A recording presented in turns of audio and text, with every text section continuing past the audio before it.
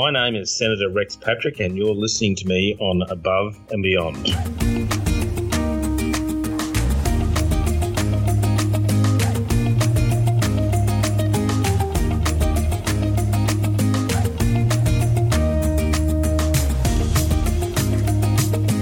Hi all, it's Mike Myers with another episode of Above and Beyond, brought to you by the Re-Engineering Australia Foundation, where we strive to engage, inspire and educate students, teachers and industry about the career pathway options in the fields of science, technology, engineering and mathematics.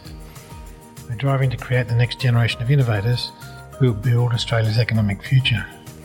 But to achieve this goal, it's essential that students engage with industry as much as possible before leaving school, both as a method of building their career knowledge and to simplify the transition to the world of work. A transition which should be driven by the passions and skills of the students rather than being a somewhat random and last-minute decision process. Our guest today has a career that could be described as spanning from submarine to senator. I'm keen to explore with Senator Patrick, firstly, some of the differences and similarities in being a submariner and a senator, and secondly, what are the influences in his life that helped him believe that no one said he couldn't. Senator Patrick's been a senator for South Australia since November 2017. He was born in New Zealand, but I won't hold that against him, and moved to South Australia where he attended school in Whyalla, joining the Royal Australian Navy in 1983. He trained as an electronic technician and volunteered for submarine service. He served on several Oberon-class submarines before being selected and posted as a member of the trials crew for the first Collins-class submarine in Osborne in Adelaide. Between 1995 and 2008, he worked for Sonatech Atlas as a project manager. The company was focused on the design and development of sonar systems. In 2008, Senator Patrick started a company called Acoustic Force, which provided training in sonar and acoustics to domestic and international customers. Before entering Parliament, Senator Patrick had been a staffer for Liberal Senator David Johnston when he was Shadow Defence Minister. At the time, he exposed the very high annual costs for the Collins sustainment and very low availability rates, helping to place pressure on Defence to rectify the issues with the submarines. Somewhere along the name, he was given the nickname of Inspector Rex, owing to his investigative skills, which I've seen quite often in Senate estimates hearings. I'm keen to look forward to hearing about his unique career journey and his perspective on the career pathway options that exist linked to defence industries that students may have never considered or never heard of until now. Welcome, Senator Patrick. Thank you very much. It's a pleasure to have you on board. I might just say something about the Kiwi reference. Okay. I did move to Australia when I was 7, and of course there was a requirement for me to renounce my citizenship before I became a senator. But more importantly, prior to that point in time, I realised that I was very comfortable supporting the Wallabies. So in actual fact, I am in no way a Kiwi at all. Now, it appears from your career, if I can start that, and this is my perception of how I've seen you perform, if that's the right word, your career is built about a desire to make things right. Is that a reasonable assessment of where you're coming from? Yeah, that's what I try and do every day. I try and make things better. Now, I won't say that I strive for perfect. I often advocate perfect, but I recognise that trying to get there can consume a great amount of time. So my principle, particularly as a senator, is to every day just make lots of things a bit better. Of course, in engineering, sometimes you have to be perfect. You might spend all of your time on one task trying to get there. I don't have the time to do that. Perfect is the enemy of the good in my job. Given that you are in New Zealand, it's a tough place for rugby players, one might say, but even growing up in Whyalla is a tough environment. I've travelled there a few times, and my impression is that they're take no prisoner kinds of environment. So how have these different experiences influenced your desire to push through and get things done? Yes, that's right. Whyalla is a steel town, and they're always pretty tough. Look, tough environments have taught me to work hard. I've learnt throughout my life that there are barriers in everything that you try to do, whether it's a technical barrier, whether it's a physical barrier of some sort, whether it's a political barrier. And what I've learnt over time is that you approach things with a strategy and persistence, but also with agility to be able to deal with things as changes occur. If we look at your experience in the Navy, what are the highlights in that process of being a submariner? Because I think it's a very special role that you play in the Navy. How have they influenced your perspective on life? Can I just say, you mentioned at the start, submariner to senator. I think my first job in the Navy was in scullery. Perhaps it's better to say scullery to senator. I started off washing dishes and scrubbing floors in the wardroom of HMAS Llewellyn. I remember doing 6 a.m. starts standing on the parade ground of HMAS Llewellyn with white shorts, a white singlet, white shoes, and doing all sorts of physical activity.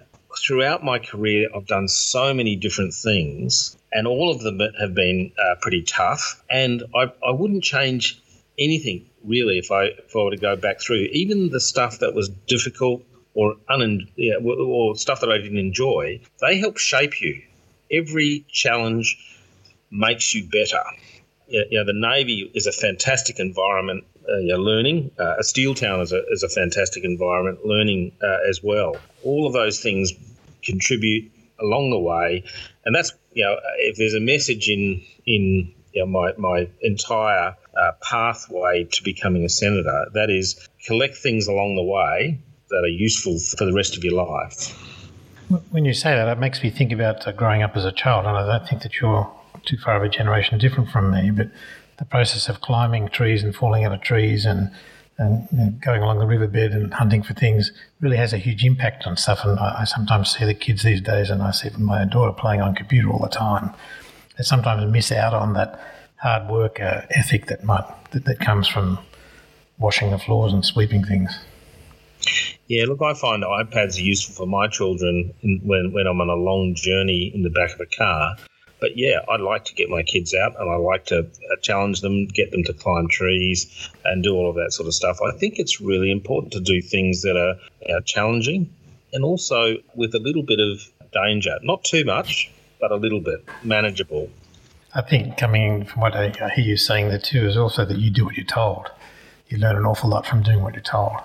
Yeah, I think that's correct. But by the time you get to my job as a senator, particularly as an independent senator, I've also learned how to make trouble, but it's what I call public interest trouble. It's about stirring the pot to get a better outcome. So I think that's allowable too. But you get that privilege a little bit later in life. So what's it like to be a submariner? It's always a question that students ask because we have subs in schools and we get lots of kids involved with that. I think there's few people that they can talk to where they can get some experience of what it is really like. Well, a submarine is a unique environment. You go to sea, so that puts you alone to start with a group of people, and then you dive the submarine, and you really are alone. And it's a little ecosystem where everyone is dependent on the other members of the crew. And when I say dependent, that's not just about making sure that things are clean and they've got food and that you can perform your function, but it's also about safety. On a submarine, any one crew member can make a mistake that could kill everyone. It can be a dangerous environment. So it's a fantastic job as long as you don't rely on being able to look at Facebook every day or receiving communications on a regular basis. It is just a fantastic and worthy job, and it's always very interesting. One of the great things about a submarine is that teamwork. Everyone's sort of a cog in a clock that makes the clock tell time properly and work for a long period of time. It's a really, really interesting environment, and because you have to get on with each other and you can't escape. There's nowhere to go. You've got to just learn how to work with everyone and make sure you're pitching in. You're a specialist in sonar, from what I can gather, and I would have thought that being underwater or listening underwater really is a key strategic advantage for a submarine. And to some extent, it's probably the strategic advantage or trade secret that a nation has. Where does Australia fit in that process of being technologically superior in that area? We seem to do well in the war games that I hear about. Yeah, look, we've got a lot of equipment on our submarines that come from very advanced nations, but we also have equipment on our submarine that is very special, often very secret, that is built by Australian industry. That's a key point, and in fact that's a way in which people working in the STEM environment can contribute to the effectiveness of our submarine capability, which offers Australia a very strong deterrence and lots of useful functions both in peacetime and if we ever got into conflict. So we have a mix of equipment. Often the very specialist stuff that we have comes from little skunk works all around Australia. And by skunk works, you're talking about small groups of innovative people creating ideas. That's correct. It's a term that's probably comes from the 60s about groups of engineers where you put them in a room, you give them a task, you occasionally throw food in, and a year or so later out pops some ingenious piece of technology that gives advantage to a submariner or to other members of or other elements of our defence force. Changing to your current career, what's it like to be a senator? What's the day-to-day job of a senator look and sound like? Well, that's a really hard thing to describe. It's such an eclectic job. Already today, I've dealt with university policy, talking to university in Australia about interaction with international players. I've generated a report for a bill that's before the Parliament called JobMaker, and that's just been sent off just prior to doing this particular podcast. I'm, of course, now doing a podcast. I will then move on to do 6 or 7 other things today. And tomorrow it will be different again. Then next week when I'm in Parliament, whilst there is a routine about Parliament, it's such a dynamic environment that no one ever wakes up, if you're a politician, thinking, I know what I'm going to be doing today. You might have a rough idea, but generally at the end of the day, you look back and go, well, I didn't think that was going to happen. Must give you a completely different perspective on life and how the world operates. Yeah, it does. A lot of people, particularly the people listening to this, students that might embark upon a career, they may spend a lot of, a year or two working on a project and doing not much else other than that particular project. That's not the case for a senator, where you are all the time, dealing with the next problem that comes up. And I might say this is where my submarine experience ties in well. On a submarine, you have a great team around you of people of all sorts of different skills and backgrounds. And that's what makes the submarine work. And indeed, that's what makes a senator's office work. I've got deliberately people who are young, people who are older. I've got females, I've got males, I've got people who are on the left side of politics, I've got people on the right side of politics. And all of that sort of healthy mixture enables me to come to good decisions in any of those sort of eclectic topics that I might be working on at any particular time. It must be an amazing exercise to be able to influence the direction of the country to some extent that you've got a cross to bear, and then it can be really exciting. There are times when the decision as to whether to pass a law or not rests solely with me, and that just ends up with, because we've got such a very tight Senate in terms of the government doesn't have control of it. There are definitely times when the whole of the political audience are looking at me saying, what is Rex going to do when he makes his decision? And the interesting thing is I'm helped in those circumstances by my background, certainly by my engineering background, where in engineering, you're taught to work through things very methodically. You're taught to test every part of a problem to try and come up with the best answers. Through my project management skills, I've learnt sometimes you don't have to make a decision. You can wait for more information. Other times you have to make a decision immediately, and there is no time to get more information. And just being able to sometimes recognise what sort of decision you're making can be very helpful. Being able to say, look, I don't have to make this decision right now. I'm going to go and get some more information. Or, as I said, knowing that it's now and you've got to make a decision on the best information that you have at that moment. I think you touched on something that's something of importance to me, but when I talk to students, I talk about how they should maybe consider engineering and project management as foundation degrees, because they really run through everything that we do in life, and what you learn about solving problems is useful no matter what profession you end up going into. Yeah, I think that's absolutely true. I'm actually one of the few people in the Parliament that has an engineering background. And I'm not suggesting by any stretch of the imagination that everyone will become a senator if they have an engineering background. But you'll see people progress through the engineering world or the scientific world where they choose a particular discipline. Let's say it's electronics, which is a specialty area that I was involved in. Then they may branch sideways and do software engineering. Then they might do algorithm development. And they might grow themselves to have a very, very broad and capable understanding across a whole range of different fields, or they might switch sidewards to management or to project management.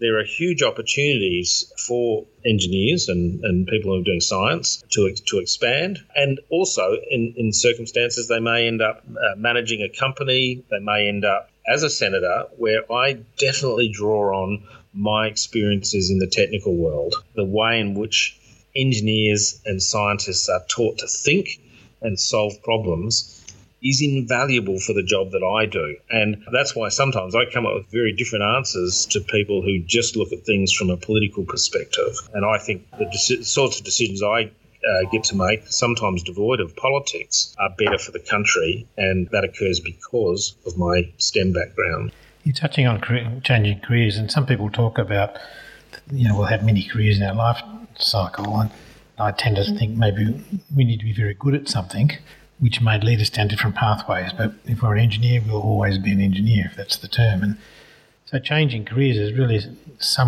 can be a stressful environment, having to move. And you've gone from Navy to a commercial environment, then to a political arena, and all of those transitions would be quite complex. Is there any advice or further advice that you give students about choosing a career and how they should prepare themselves for a situation that may very well shift during their lifetime? The first thing I'd say about my career is when I was in that scullery, cleaning dishes, drying dishes, at no stage did I ever think, I'm going to be a senator one day. And so you need to be mindful as you take off down a particular pathway that there will be changes, and that's just a normal part of life. But that's a good thing. Every different job that you do, even though it involves a transition, is about putting things in your backpack that, you learn things and you stow them. And then later on in life, when you're perhaps in a more senior role, you can draw on each of the experiences in the different jobs that you have performed throughout your career. The advice I'd give anyone about selecting a career, there's that old saying that a person who finds the right career never does a day of work in their life. They enjoy what they do. And that's, I think that's really important as you're selecting a career. Don't just pick a pathway because you think there's going to be lots of money at the end of it, or because someone told you that being a doctor is an honourable profession. Work out what it is you want to do, what you like, you think you'll like doing. My experience is if you do what you enjoy doing, you will work hard, you'll become good at it, you'll be rewarded because of the fact that you like what it is that you do, and that will help you as you guide your way through your career. Choose the right pathways if you're enjoying what you're doing. That's my advice. Don't just focus solely on perhaps money, or focus solely on what someone else might think is a good job. You have to enjoy what it is that you're doing. So in that equation, where does the comment passion fit? Because sometimes passion, when we talk about passion, we talk about fun, but it's about the commitment process. Where does that fit in the equation, do you think, the passion word? Well, I think that's part of liking what you're doing. In my job, as has always been the case, there are things you do in your job, which you have to do because it's part of your job. Do I really enjoy sitting in my lounge room at a night time reading some piece of legislation about corporate crime? No. But it's my job, and I do that. But it's the other parts of the job that make that bit acceptable. It's the bit where I have a passion for openness and transparency. I love a good FOI, a good freedom of information request, or a good challenge. Right now I'm in the Administrative Appeals Tribunal challenging the Prime Minister over some secrecy in some documents. It's the Rex versus Scott battle. I'm passionate about it because it in my view, if I win, it will increase openness, it'll increase people's ability to engage in debate and participate in democracy. So the bit where I'm reading legislation, and then it's a dry topic and it's not very exciting, is supplemented by that bit where I go, I'm really passionate about that area, and my job allows me to do those bits. It just gives the right balance to the entire workload or the task that you carry out. So it sounds like you drive your skills to meet your passion, fulfill your passion. Yeah, and if you can find a job where all you're doing is something you're passionate about, well, firstly, give me a call because I'd like to know how you did that. But definitely passion is a part of that. You won't always get to do exactly what it is that you want to do. You won't always have a job where what you're doing is fun, but you have to have some fun and some passion in your job. Otherwise, you simply won't enjoy it, and it'll be a burden to go to work every day. I wake up every morning saying, I'm looking forward to going to work. I might also say, geez, I'm tired, but I never find myself in a situation where I wish I was in a different job.